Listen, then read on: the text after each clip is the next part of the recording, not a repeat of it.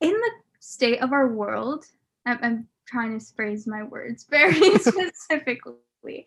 In the state of the world, I don't know if life is a gift, and I Mm. don't know if we can put someone on this planet without consent. Um, because life is a big thing to consent to. And I know this is like a very interesting thing to talk about because you can't get consent for birthing a person.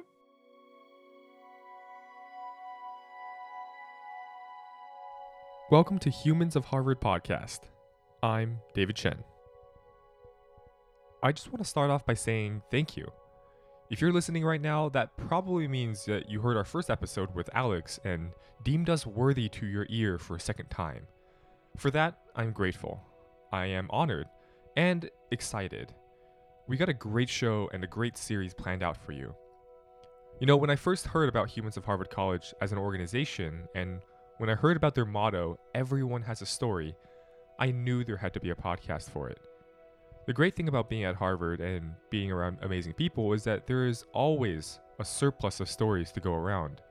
And that's what the show is about, to bring to light the stories of the humans at Harvard.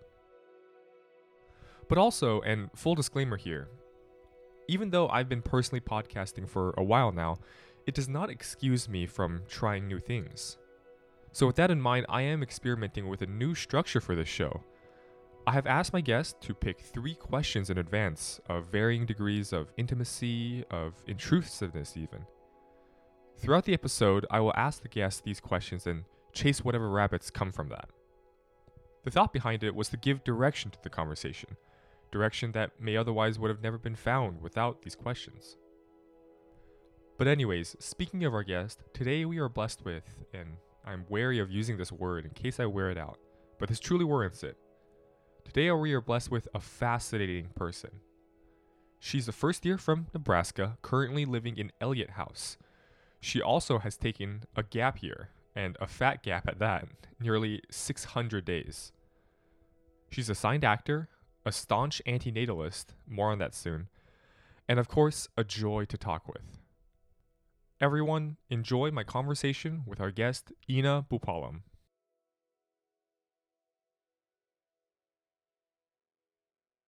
And we're live. So I must admit, and before I get fangirly all over here, Ina, it's been a long time coming, hasn't it, for this podcast? Yes, it has. Yeah, I mean, I I'm just really floored by, because when we first met, or not when we first met, but when we were talking over at the business school, you asked a very interesting question that I've never been asked really by anyone that I've just met, which was like, what are your first impressions of me? Like, you asked that right when we were sitting in the pavilion, and I was just absolutely like, whoa, that's a brilliant question to ask like early on, and B, I just felt like it really jumpstarts, or it really like bypasses all the formalities of friendship and really like just connects you. So is that a practice that you do, to ask people like, what are your first impressions of me, or like, what do you think of me early on when you meet someone? I wouldn't say it's a practice in the sense that like I have a checklist and I'm like, okay, this is the first thing that I'm going to ask. But I have seen myself ask that question when I find like potential in a person for a friendship, or Mm. like a strong friendship. And if I feel a little tension in the sense that like there's they're struggling to open up, because I'm very like, I say whatever's on my mind. I have no filter. Everything just comes out. But I know not everyone is like that. And usually what I find is asking that question really forces people, if you're like honest about it, and like if you create an environment that allows someone to be honest about that question, then like you said, it bypasses a lot of boundaries and it gets you to a more vulnerable space. Which is why I like to ask it. And I think like it also takes away all these barriers that you have in terms of what you think about a person, because like my first impression of you is not what my impression of you is now. And I think that's partly because I asked that question, and Mm-hmm. now I know a lot more about you, and you're a lot more open and more like vulnerable with me, which is really nice. Yeah, I mean, that just makes the perfect podcast guest, right? To be able to have no really barrier and to share. And I guess this isn't your first rodeo, technically, right? You've been on other podcasts before. Yes, I have been on a couple. Yeah, and for those, I mean, as as talented and successful as you are, I'm sure they mainly focused on your achievements, right? They mainly focused on whether it was your nonprofits or stuff like that. I mean, were they all kind of the same in terms of like focusing and asking questions about what you did? Yes and no. I mean, I think that's a hard thing to like. I think even in this podcast, we'll have a hard time exclusively talking about things that aren't related to the things I've Right. done, because the things Right. I've done are who I am, are they're part of who I am. Like, I don't do things that I feel like aren't part of who I am or driven by something that I'm passionate about, um, or I feel strongly about. And so, yeah, like a lot of them were focused in terms of like, okay, we're going to talk about arts. So that was mainly focused on my acting, or we're going to talk about social justice. So they were very niche podcasts, but that I wouldn't say that doesn't mean I wasn't able to talk about other things. Yeah, for sure. I mean, the only reason why I brought that up is because, well, I don't want to put myself in contrast with other podcasts. Well, I guess that makes sense because no podcast is really like each other. But for me, I don't know. I've always found it interesting to like almost separate someone from exactly their actions. I don't even know how to describe it, but it seems as though sometimes we put on a costume, right? We put on a Mhm. um something that is like clothes, right? Like we would put on clothes like a normal civilized human being, but at the same time, though, it does provide an extra layer that shields the true person. Yeah. I think I mean, we're recording this at 12:30 a.m., which to me, by the way, like I really like this. I really like. I mean, I've said it before on the podcast. The later it is, or in this case, the earlier it is, the less the more inhibitions just melt away, and we get to talk about whatever. So yeah, I'm I'm excited about like the timing of this because it's just like this time, like on a Friday night after I've had like a long week, lots of things have happened. Like this is a good chance for me to reflect, take some time. Like I just had a shower, I have lavender around me. Like I feel good. This is gonna be a good podcast. absolutely, absolutely. And you caught this me as well and this podcast in a very fruitful time because I'm also in many ways experimenting myself. For the longest time, I've been podcasting for really the sake of just talking, right? And I Mhm. would come in with very little idea of what is going to happen in the podcast. Yeah. But alas, change is inevitable, and I wanted to try something new. And specifically, I wanted to kind of structure this podcast with three questions, right? Three questions that you've picked Okay. out, three questions that you picked out beforehand. And essentially, like we'll start off with these questions, and they progressively become more and more intimate and more um, not revealing, but rather just a little bit more, just hits closer to your soul, your heart, whatever you want to describe it as. And I think it follows a natural progression of a conversation, right? That the more we talk, the more comfortable we get.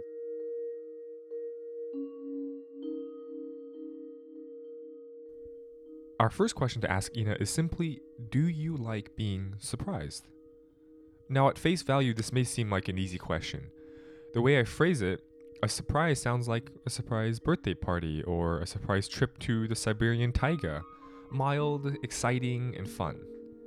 But this question is laced with existentialism because surprises could also mean a surprise change of heart when you realize you don't want to pursue something you thought was your passion.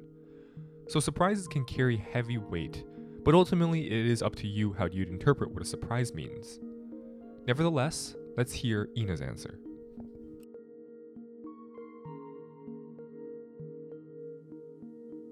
I do. And I think that's I actually, I hesitate to answer this with a yes or no because I guess it obviously depends on what the surprise is. But I have realized this trend over like the past couple years in my life, looking back and reflecting. And the best things that have ever happened to me have been things that I haven't expected and that have been surprises. The how I predicted my life to be like 3 years ago is nothing like it is now, and that's a good thing.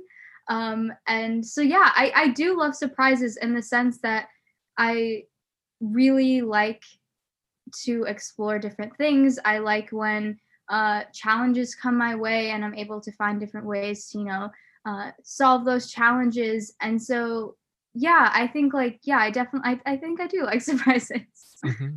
Yeah, I love that when you say that 3 years ago you wouldn't see your life as it is today. I mean, you took a gap year. I mean, a pretty extended gap year, which I'm Yeah. sure was 1 year filled and with 10 months. yeah 1 year and 10 months. I mean, Two um, gap years, I would call it at this point. right, yeah, honestly, but I mean, in many ways, I agree with you. By the way, some of the best things. I mean, I guess that's kind of how surprises go, right? You Mhm. if you predict it, how could you possibly consider it exciting or the best moments in your life? Um, It's bef- interesting that you say that because one of the things that I've been noticing recently is that the things that happen that I dream about aren't as exciting as the things that happen that I haven't dreamt about. And that is really scary in the sense that I dream a lot about a lot of different things. I like to think I dream very big and very bold and like unapologetically. But when I dream about something and it's like big and bold and then that thing happens, I've already lived it in my dreams and I've already had like my heart has like started beating fast. Like I've had like all the bodily like things that happen when you think about an exciting thing happening. And so when it actually happens, my body has already gone through it, so it doesn't feel like it's new. And so that's, I think, a large part of why I like surprises, because these surprises are something that my mind has not been able to think about or imagine. right. That the moment you said that, I thought about the Harvard acceptance, right? The universal experience of every student here. And I remember because like there was a moment, a long period that I really thought that this was not going to happen. And then like I after I interviewed with my admissions officer, he gave me a pretty good vibe. And I was like, wow, what if in the faraway land that this was possible? And I remember like some nights I would like dream of opening that letter or opening the virtual letter and getting that congratulations. I actually searched up what it looks like, what Oh a no. congratulation letter looks like, and I imagine, and yeah, I agree. Like, yeah, you go through the same, irregular heartbeat and sweating, palm sweating, and when it actually happened, not gonna lie, I did not react that much. I don't know about you. That's not a universal way to do it, by the way. You should react when you get the news, but um, Yeah. yeah, I agree. It's almost as if somehow the dream itself diluted the experience of getting that dream, which it's kind of unfortunate. But We actually learned about this in the psych class that I just started taking. And well, not like this specifically, but we learned about how thinking about like happy moments, they don't have to have happen. They can be things that like you want to happen. They have the same effect as the actual moments happening in real life. So like one of the strategies they said, like when you're like feeling isolated or like during these times, is to think about like things that could be happening, not in the sense of like, oh, like I wish I could be there, but in the sense that like actually pretend in your mind that's happening, and you will go through the same emotions. And so that kind of, I think, like connects to this, because like we are thinking about these things that we want to happen, and then when we get to that thing, it's already happened, and because our body thinks it's happened. I guess another side of this, though, and this is where my hesitation is with this question as well. If I were to answer it in some ways, do I like being surprised? Uncertainty is a very scary thought, especially at a place like Harvard, and especially as an 18-year-old, 19-year-old who has every prospect of a career in front of them. And for me, uncertainty is scary because, there's always that question of what concentration do you want? And then further out, what kind of career do you want? And where do you see that in 10 years? And what kind of person do you want to be? And I mean, it would be great to know those answers, or it might not be. I don't know. Actually, knowing those answers may indeed be bad, but I mean, it's just the fact that looking ahead in my time and not knowing where it's going, it is a bit scary. I mean, for you, do you fear the unknown or something something like that? For your life as well. I think it's natural to. But another thing that we have also learned in my psych class is that I'll probably bring this up a lot because it has changed the way I think like so fast. And I've just been in for a week and a half. But we learned that everything is uncertain. It sounds so simple, but it's true. Every single thing is uncertain. We think that just because we're in a pandemic, things are uncertain. But things were uncertain a year ago when we didn't know this pandemic was going to happen. The future was uncertain. I don't know if I'm going to die in 5 minutes. You don't know if something's going to fall on your head in 5 minutes. We had this conversation. Right. Yeah. And so like everything is uncertain. And if you spend your entire life worrying about the uncertain, then you waste all the time that you have because you're just always worrying about it. Like the two like components of, I guess, like stress, right, are like number one is that it's the idea that something's going to happen, and the second thing is that something's going to be bad. So if you're always thinking about like this uncertainty has this negative connotation in the sense that like, yeah, something uncertain is going to happen and that something uncertain is going to be bad. And so it is natural to worry about it, but I don't think it's something that we have to do. I love that you bring that up, that why treat uncertainty as a bad thing, and I think the pursuit to like resolve those uncertainties is what's wrong with it's wrong, right? And I heard this really cool quote by this upperclassman a few weeks ago, which was, at Harvard, the best approach you can have is to, instead of seeking answers, is to live the question. And I get it. It's like kind of that like cliche wording, but I mean, if you really break it down, I feel it works so well, especially as a formative young adult. I think living the question yields much more surprising results, but also truer results, right? And seeking answers it's like when you lose something, right? You lose like your keys or whatever, and when you actively seek them, you almost never find them. But like at the randomest moments, when you're like chilling in your house and then you just find them. It's right in front of you all the time. Yeah, exactly. And not to get too poetic here, but I think, we had this conversation before when we were talking about the idea of gaining skill at Harvard versus learning, whatever that really means. I've come to the conclusion really that if you graduate Harvard with more answers than questions, I think you did it wrong. I think you did Harvard wrong. I like that you said that. Yeah. I mean, for your classes, do you think you've gotten more answers from them or more questions raised? Questions, hands down. Easy? I have so many things that I want to learn now. I have so many things that I feel like in so many ways, everything makes more sense. But because it makes more sense, it makes less sense. In the sense that like I've learned all these things that I didn't even know were a thing, and now I want to learn about these things, and I'm like, wait, this connects to this thing.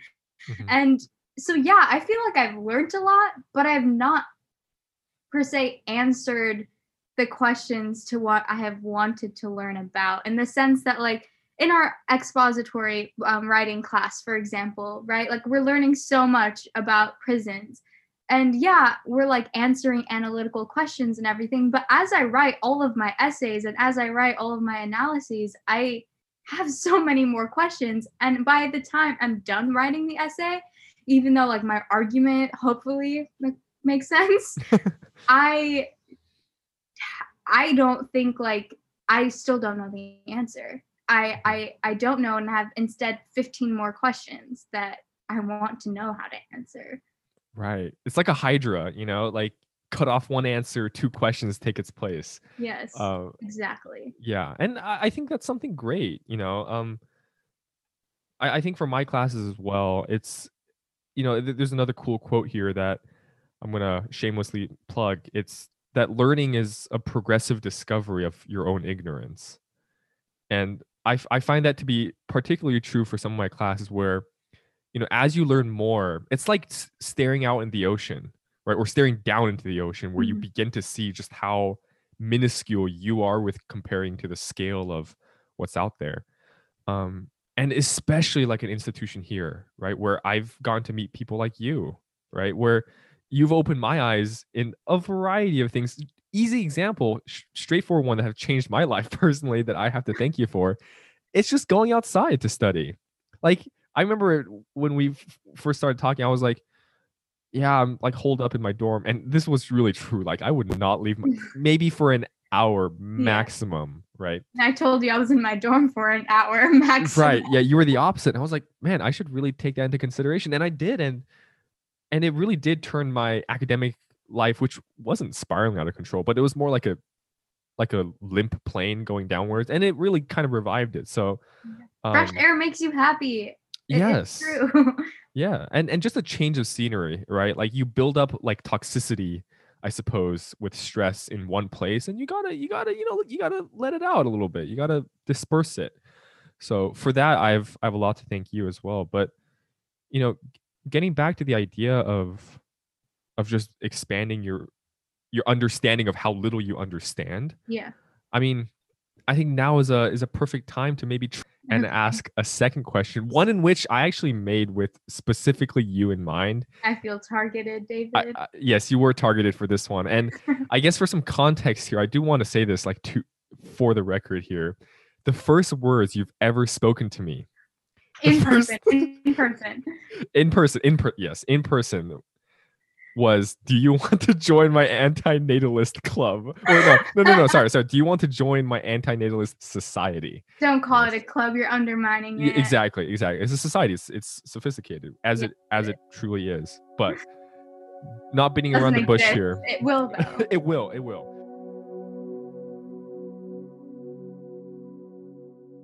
The second question is also straightforward. Do you want to have children? For me, that question has an accompanying straightforward answer, yeah. I mean, it's hard to ignore a fundamental biological impulse that's literally coded in our DNA. But we are advanced animals, capable of cognizing morality and whatnot. And Ina's answer does just that. Choosing to have children shouldn't just be a personal question, but perhaps a societal one. Let's hear what she has to say. Thinking about people who are listening to this probably think that I'm going to answer no just because you just mentioned antinatalism. But the answer is yes, definitely. I want to have children, but I don't want to have biological children. Yes, there's the curveball. I'm going to repeat that. I do not want to have biological children. Yes. And there are multiple reasons for that. Many of which I will be the first person to say that they are probably viewed as radical.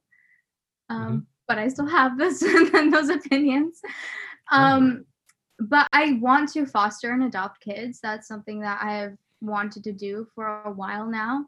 I absolutely adore children. I think I've learned the most in my entire life from children because they view the world in the way it should be viewed. I think we are taught growing up to look at the world in a way that we put barriers on our creativity. We say like, oh, that's not possible. Kids don't think that. Kids don't think anything is not possible. And I think that's a really beautiful thing, and you can learn so much from kids. And I really want to play a part in making, a kid's life better. But I guess like the reason that I don't want to have biological kids is, number one, a large reason is because I feel like climate change is a big issue. I don't feel like I know that climate change is a big issue, and there's a huge issue with overpopulation, and there are so many kids without proper support systems in the world, and I want to be able to provide, hopefully, make a kid's life better who's already on this earth. Like there's no reason to put another one on here, this planet. But like the second reason is that and this is probably the hot take of the podcast, but in the state of our world, I'm trying to phrase my words very specifically. In the state of the world, I don't know if life is a gift, and I don't know if we can put someone on this planet without consent. Because life is a big thing to consent to. And I know this is like a very interesting thing to talk about because you can't get consent for birthing a person. Mm-hmm. But yeah, I think about it and I'm like, if I have a biological child and they hate their life and they hate that the world is dying and that they can't go outside and they can't have fresh air and, like, why did I have to give them that life? And I know you can like make the argument that there are multiple kids in the world that are already going to go through that because people are just going to have kids. But like, yeah, that's true, but at least I can make it the life better for a kid that's already going to experience all of that stuff. And I know that seems like a very pessimistic view, but honestly, I think, like with everything that's going on, just maximize the amount of like happiness you can have for the people that are already on the earth. Um, Mm-hmm. and so I guess I could never feel morally okay having a biological kid. I would not be able to live with myself. Yeah. I mean, I would like to say to start off that it may seem some people's knee-jerk reaction to antinatalism is like, oh, well, you don't like children. And Yeah. as you have seen, as you have shown, that's not true. And I think the way you've painted this reasoning for antinatalism, I think is like the purest form of compassion because you literally have no personal stakeholder in this decision. This is all for the people around you, which I think in many situations it's really hard to find these kind of decisions that are truly, truly altruistic, right? And I don't want to go too like controversial here, but I think it's actually hard to find truly altruistic action, right? Mhm. It's really difficult because you could always argue that the person who's doing it is also doing it for their own happiness, which is Yeah. perfectly fine, See, you right? can argue that for this too. Like, I would not feel morally okay if I had a kid, so I'm doing it so that I can feel morally okay, right? That's Like, you true. can That's you can true. argue that for everything, but That's true. yeah. But I mean, it is, I think, to me, from just my limited experience of hearing these kind of things, it is the closest I have personally understood it to be the closest to a truly altruistic move, which speaks, I think, a lot to who you are, even in the brief times that I've known you, right? Someone who is very keenly aware of their surroundings. And again, like that question that you asked, like first impressions, right? Like I don't, and to put words into your personality, I feel like it's really easy for you to make friends. But you did mention to me at one point that you weren't always like this, or this, whatever this quote unquote Yeah. this means. But I mean, everyone goes through a transformation, and I feel like I'm compelled to ask you when and how. Okay. Another big question. Yeah, this doesn't count for one of our questions, but I Okay, do want okay. to ask you this. Yeah, so I strongly believe that there's never been a moment in my life that was like an aha moment or a turning point because I feel like there's always a bunch of little things Mm, that add up to these turning points. And it's when all those things add up that we think we had this aha moment and we associate it with something that has just happened close to that aha moment when it's actually the work of multiple interactions with different people, the work of you failing multiple times, the work of so many different things. And I think me becoming, like who I am right now and is even just like different from who I was yesterday or like 5 days ago. Like I always am trying to learn and grow and, become a better person and, become more aware of the things around me and becoming more aware of my ignorance, like we just talked about. But I think just going back a little bit, so I grew up in Nebraska, which is a predominantly white community. I didn't have very many people that I was surrounded with that first of all looked like me, but second of all had the same cultural values as me and the same types of experiences that I did. Um, and so I had a lot of different like grapplings with different parts of my identity that I really wasn't able to figure out.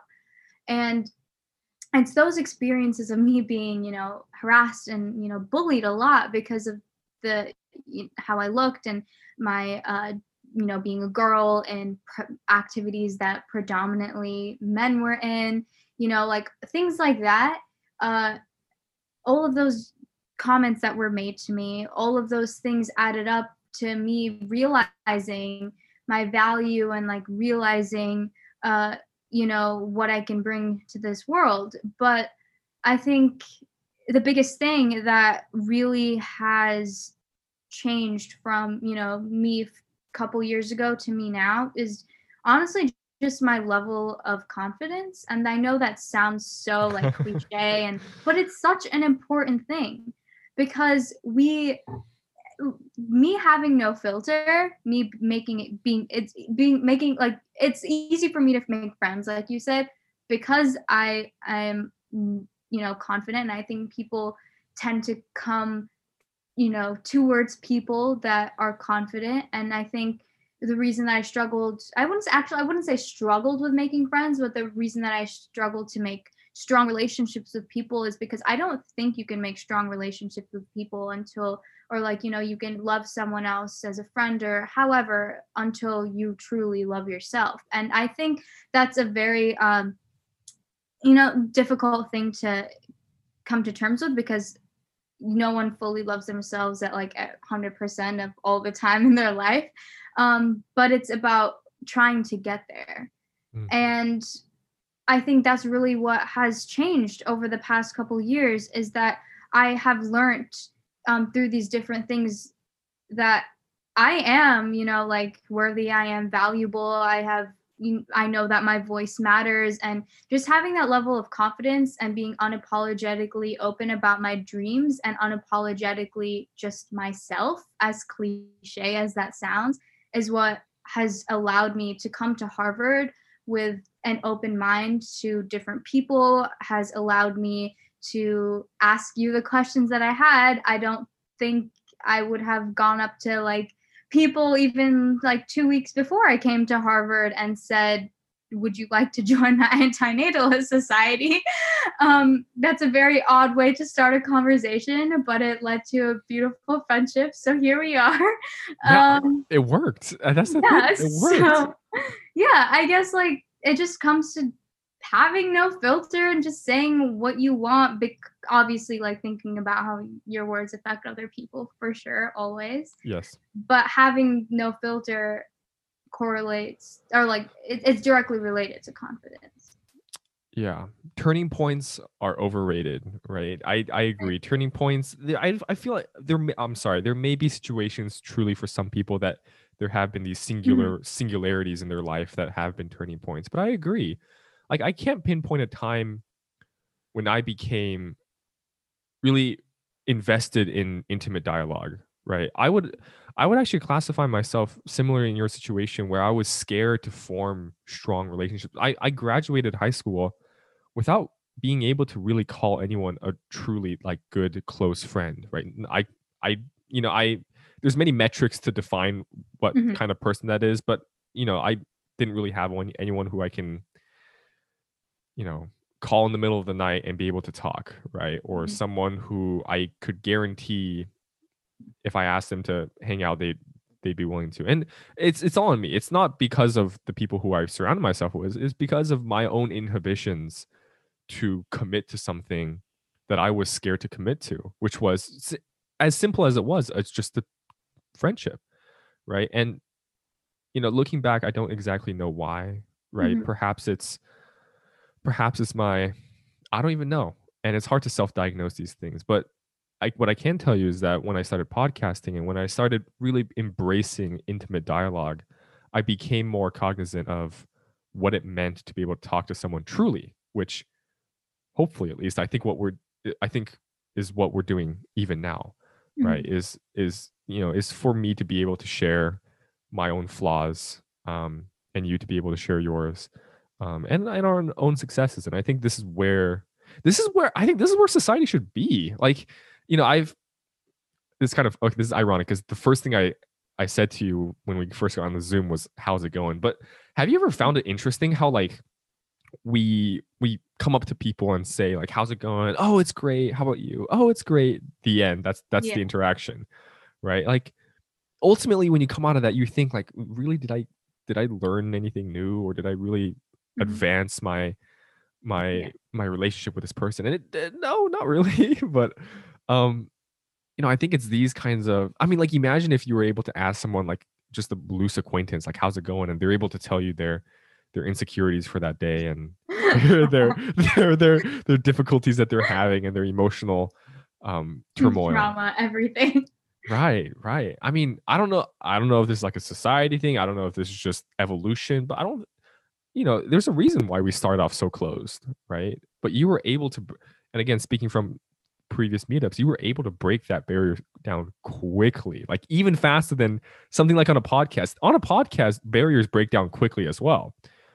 But I mean, you just freaking shattered them, right? Like glass ceiling style, just boom. But I appreciate you saying that because I wouldn't say it like I would if you ask any of my close friends or just anyone that I've like interacted with, I think they would all say similar things because I have come from a very similar place to you in the sense that I left high school without having like very close friends that I was able to talk to at like any time of the day and talk about, very vulnerable things and share like insecurities with. And I think part of that has made me, you know, able to like find ways to hold spaces for other people to discuss these things because I think a lot of it is yes on ourselves to discuss these things but like it's also our job to hold the space to listen and that's really what I try to do because it's not like always there's this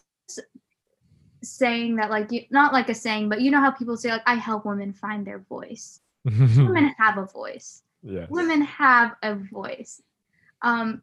It just like this like Meghan Markle. I really love Meghan Markle. She said this thing. She's like, women have a voice.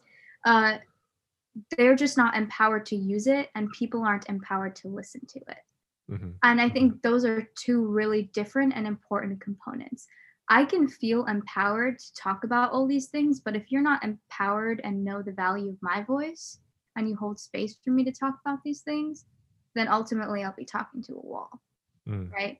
And so I guess like with my friendships and everything from now on, that's something that I really try to do is just to hold space that's like comfortable and where it's okay to talk about these different things. And one thing that I do is like every time I meet a new person, I try to have this conversation with them that is vulnerable, even if it's 5 minutes, because I feel like with those things is where you can find potential for bigger friendships and you can learn so much.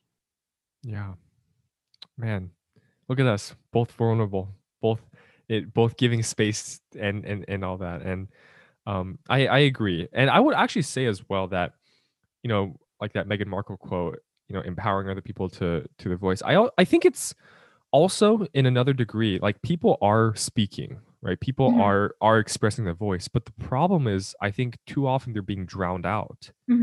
Right, they're being their voice is being overpowered by this cacophony of chaos, whether it's on social media, well actually sorry, almost exclusively on social media, but it seems as though people have forgotten what it's like to listen versus to speak their own mind. And in our XPOS class as well, I really like how our professor has stated it, where it's like, you want to respond to other people instead of just wait your turn to speak.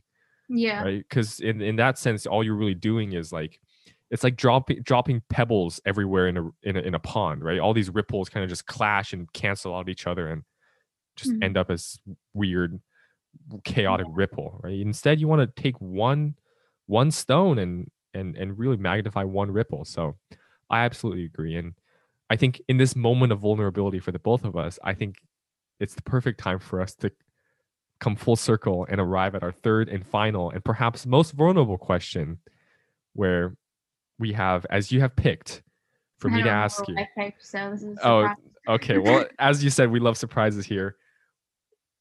The question that you chose for category 3, the final third question. This is the question that you. Okay, I'm sorry. Okay, that's enough. Get to it. I don't like surprises. End of the line. The third and final question I ask Ina is one that has been echoed by a lot of people, from Disney characters to motivational speakers to myself constantly. The question is, when was a moment you followed your heart? Now, despite its overuse, it remains such a powerful question because it evokes, in my opinion, the most powerful element of humanity: passion. Let's hear about Ina's moment. I actually didn't have a moment in mind when I picked this question, but I want it to be something that I thought about. Yeah, absolutely.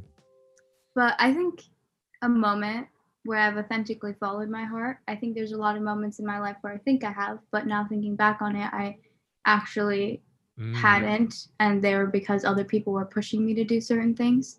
Yes. One moment that I truly, truly think that I really followed my heart, and I will never regret this, and I think it's completely changed my life. And it's really, that's one of the moments making the decisions for me, that decision for myself is what has made me able to come to Harvard with this level of confidence.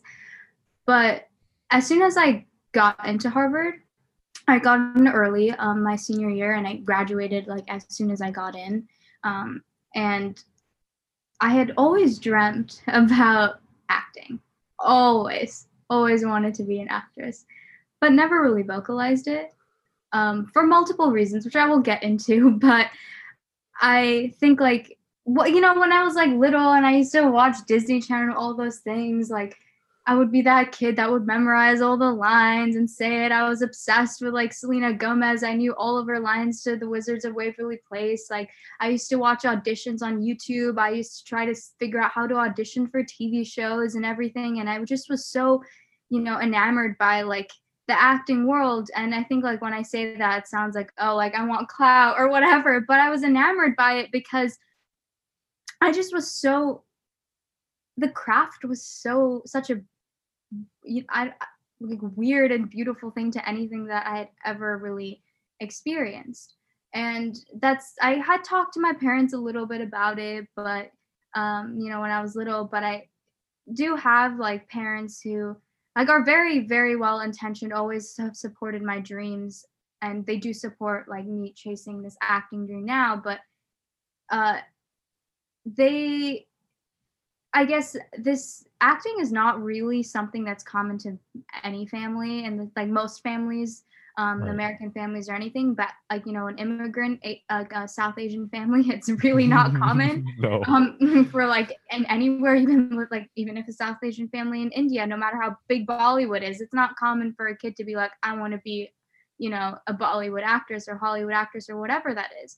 And so my parents kind of just thought it was like a phase, blah blah blah. Like, like they were like laughed about it, like, oh yeah, you'll be on the TV one day. Like, and when people say those things to me, I take those things very seriously. When someone says like you can be president one day, I think, yeah, I can be president one day. And I don't think people like lots of people take those things seriously, but I actually like internalize them. And when I got older and I got into Harvard, I was like, you know what? I've done this thing. I have done this thing that my parents have wanted me to do. And I also wanted, like, I wouldn't say like it was my goal to ever really get into Harvard. Um, I've done this thing that would make them feel a little more secure about my life. It's time to vocalize and actually follow what I want to do. And so I did. It was not like a decision that like I made over like months and I was like, this is how I'm gonna say it. I just did it. I sat down with my parents. I remember exactly where I did this, and I said, I'm taking a gap year and I want to act. And they were like, what the hell? I can imagine, yeah. Literally like, what the hell? And I was like, and I tried to frame it and in a way that was like, okay, like I need to explore these things. If I don't explore it now, like blah blah blah, like I'll always, be sad or whatever. But it truly just became a thing that I was like, you know what? I'm going to do it. This is what I truly, truly want to do. It's something that I'm passionate about. It's something that, even though I hadn't taken acting classes or anything, it's a craft that I had exercised so much in my life, mainly because I was different people in so many different places of my life. And what I found is like being these different people were something that helped me cope with my mental health. But a lot of what that is just acting. it's just, living moment to moment and being mindful of your surroundings and authentically reacting. It's living the life of, yourself or someone else, right? And I truly just love the craft, but it was also just really important to me that like kids who grow up, people like me, look at the screen and they see people that look like them and they can dream about it and it can be something that's realistic. Um, so yeah, I think that was one of the biggest moments where I actually truly followed my dreams and I said, like, to my parents, I'm gonna do this. And they were like, okay, lots of like arguing about all these different things. And they were like, I don't know, just not like a really secure thing. Like maybe you should just get your Harvard degree first. Like you can figure that out. Like, you don't want to waste your time at Harvard chasing all these things, blah, blah, blah. And like now they've changed their mind. They're very supportive after a lot of conversation. But they were like, okay, we will support you exploring. And so I did so much research. I figured out a plan. I was like, this is how I'm going to do it. And I was very ambitious with my goals, but even with how ambitious I was, I didn't think that I'd be here in terms of where I am in my journey towards like a career in TV and film. But the entertainment industry is something that's very unknown to a lot of people. It's not an industry that's like a lot of other industries where it's just easy. Like you get a degree, go to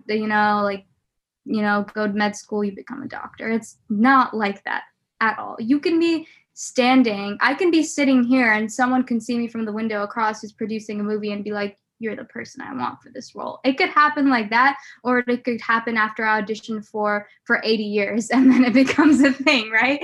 Or it could never happen. But I think the thing that acting has taught me and chasing this dream has taught me is that it's not about me actually making it in TV and film or ever getting a role. I don't care if I book a role. Like, yeah, icing on the cake.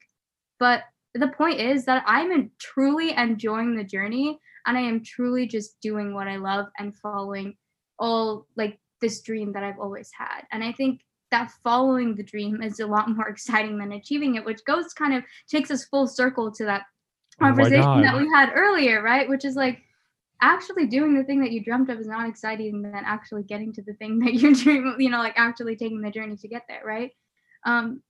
Yeah, I guess, yeah, that was one of the moments that I truly followed my heart. Oh my God. Or I wouldn't say moments because it's a moment that's still happening. And it's a moment that I'm saying right now, so I hold myself accountable and I continue to do it. That is beautiful. I mean, that's a beautiful answer. And in many ways, this touches upon so many things that we've talked about. Because you are living your question.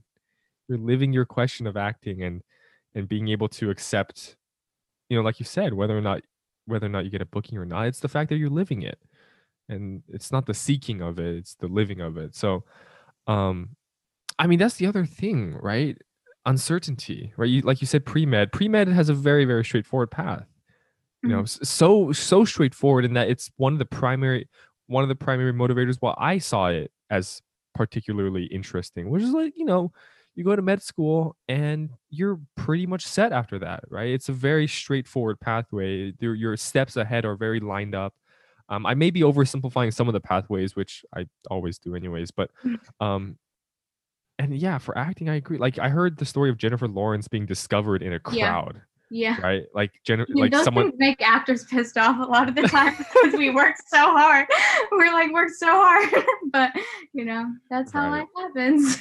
Yeah, for sure. But I love that. I mean, in our previous conversations, the idea has come up a lot where like, why need to plan so far ahead in the future when really the best moments are happening right now, and it will continue to happen right now in the future, if that makes sense. Yeah. But yeah, I love that. And you're still following your heart, which is the most important thing. Yeah. Right. And see, that goes back to something that I said earlier, which is just me being unapologetic about my dreams and visions for the world. And I think that's if I were to like go back and tell like my younger self anything, that's probably would be the thing. Just be so unapologetic about everything, because if you are, that is literally what holds you accountable. Me putting it out there that I wanted it to act to my parents and then being like, what? Like it made me have to do. Like, I had to prove them wrong. Although, like, that wasn't my motivation, it was something that got me going to what my actual thing that I wanted to do is. And I kept doing it, and I kept doing it and I, you know, after like a year of acting, I'm signed with a top agent at, you know, in like New York and LA, which is something that like honestly doesn't really happen very often to people, especially people that look like me. And so I think truly like just putting things out there. And the reason that I said this right now is because acting is a very scary thing. It's not something, when I say acting, I don't mean like the craft itself. The craft is very scary, but I mean like the getting that the actual like entertainment industry is so uncertain, right? And again, I can connect this with all the topics that we talked about before, but it's just really, you're just not guaranteed anything. I could win an Oscar and then I could be broke the next week. That's literally how the industry works. And so I'm saying these things to hold myself accountable about what my actual dream is and like what I actually want to do. And if I put it out in the world, then people will listen to that. And if I'm not doing that, they'll be like, something's a little off here. And so, yeah, maybe it's my ego. I don't know. But as much as I like to say I don't care what people think, sometimes these things help, caring about what people think. Wow. I mean, I'm sure, and as I can conclude wholeheartedly, and as I'm sure our audience can as well, from just this conversation, that you have it set in terms of your mindset, right? I mean, your approach is in many respects beautiful in the sense that, yeah, I mean, how you've been able to identify what's extrinsically, right, pushing you, and how to separate yourself from that. That's for me the tough part as well. Separating myself from extrinsic pressures to do something, right? I mean, in a perfect world, I can say that what I do is truly up to me, but as I'm sure you know, as I'm sure you've experienced as well, that's almost never the case, you know. And Yeah. maybe it's bad, maybe it isn't, but I think regardless, we reached a point here where, and by the way, oh my God, it's 1:17 a.m. in the morning. I love this, by the way. Thank you so much for putting Yeah, we up should with. go on like 3 more hours. I'm enjoying this. I know, me too. So, I mean, I really like this format of 3 questions. I hope you did as well. I did. You know, it felt really natural, and I do appreciate, like you said, and this was a great example and a great, you know, display of it. Like you said, giving space, taking space, and knowing when and where to step forward and back. So again, Ina, I don't know how many more times I can say it, but yes, thank you so much. Thank you, David. I feel like this podcast made me realize that most of our conversations are like this podcast. That's what I told you. I mean, the reason why at the very beginning I was like, this podcast had it coming for a long time, is because our conversations have literally been blueprints for what has been what has been mentioned for the past hour. So, Yeah. So yeah, I can't ask for any more than that. So I do appreciate this talk and all the talks that we've already had, and I'm sure all the talks that we'll have in the future. And with that, I suppose, with heavy heart, as I always do, would propose that we end this episode here. Thanks to our audience, I guess, listening into our moment of vulnerability, as every episode will be like. But again, thank you, Ina. And yeah, I'll see you in class in Yeah, a few days. thank you, David. And thank you for having me. Thanks for listening to another episode of Humans of Harvard College podcast. I'm your host, David Chen. This podcast was produced by Mira Becker and Chelsea Guo, graphic design by Mei Yi Yan. Special thanks to Ina for being a great guest and the Humans of Harvard College organization. Go follow them on Instagram @HarvardHumans. We'll see you guys next time.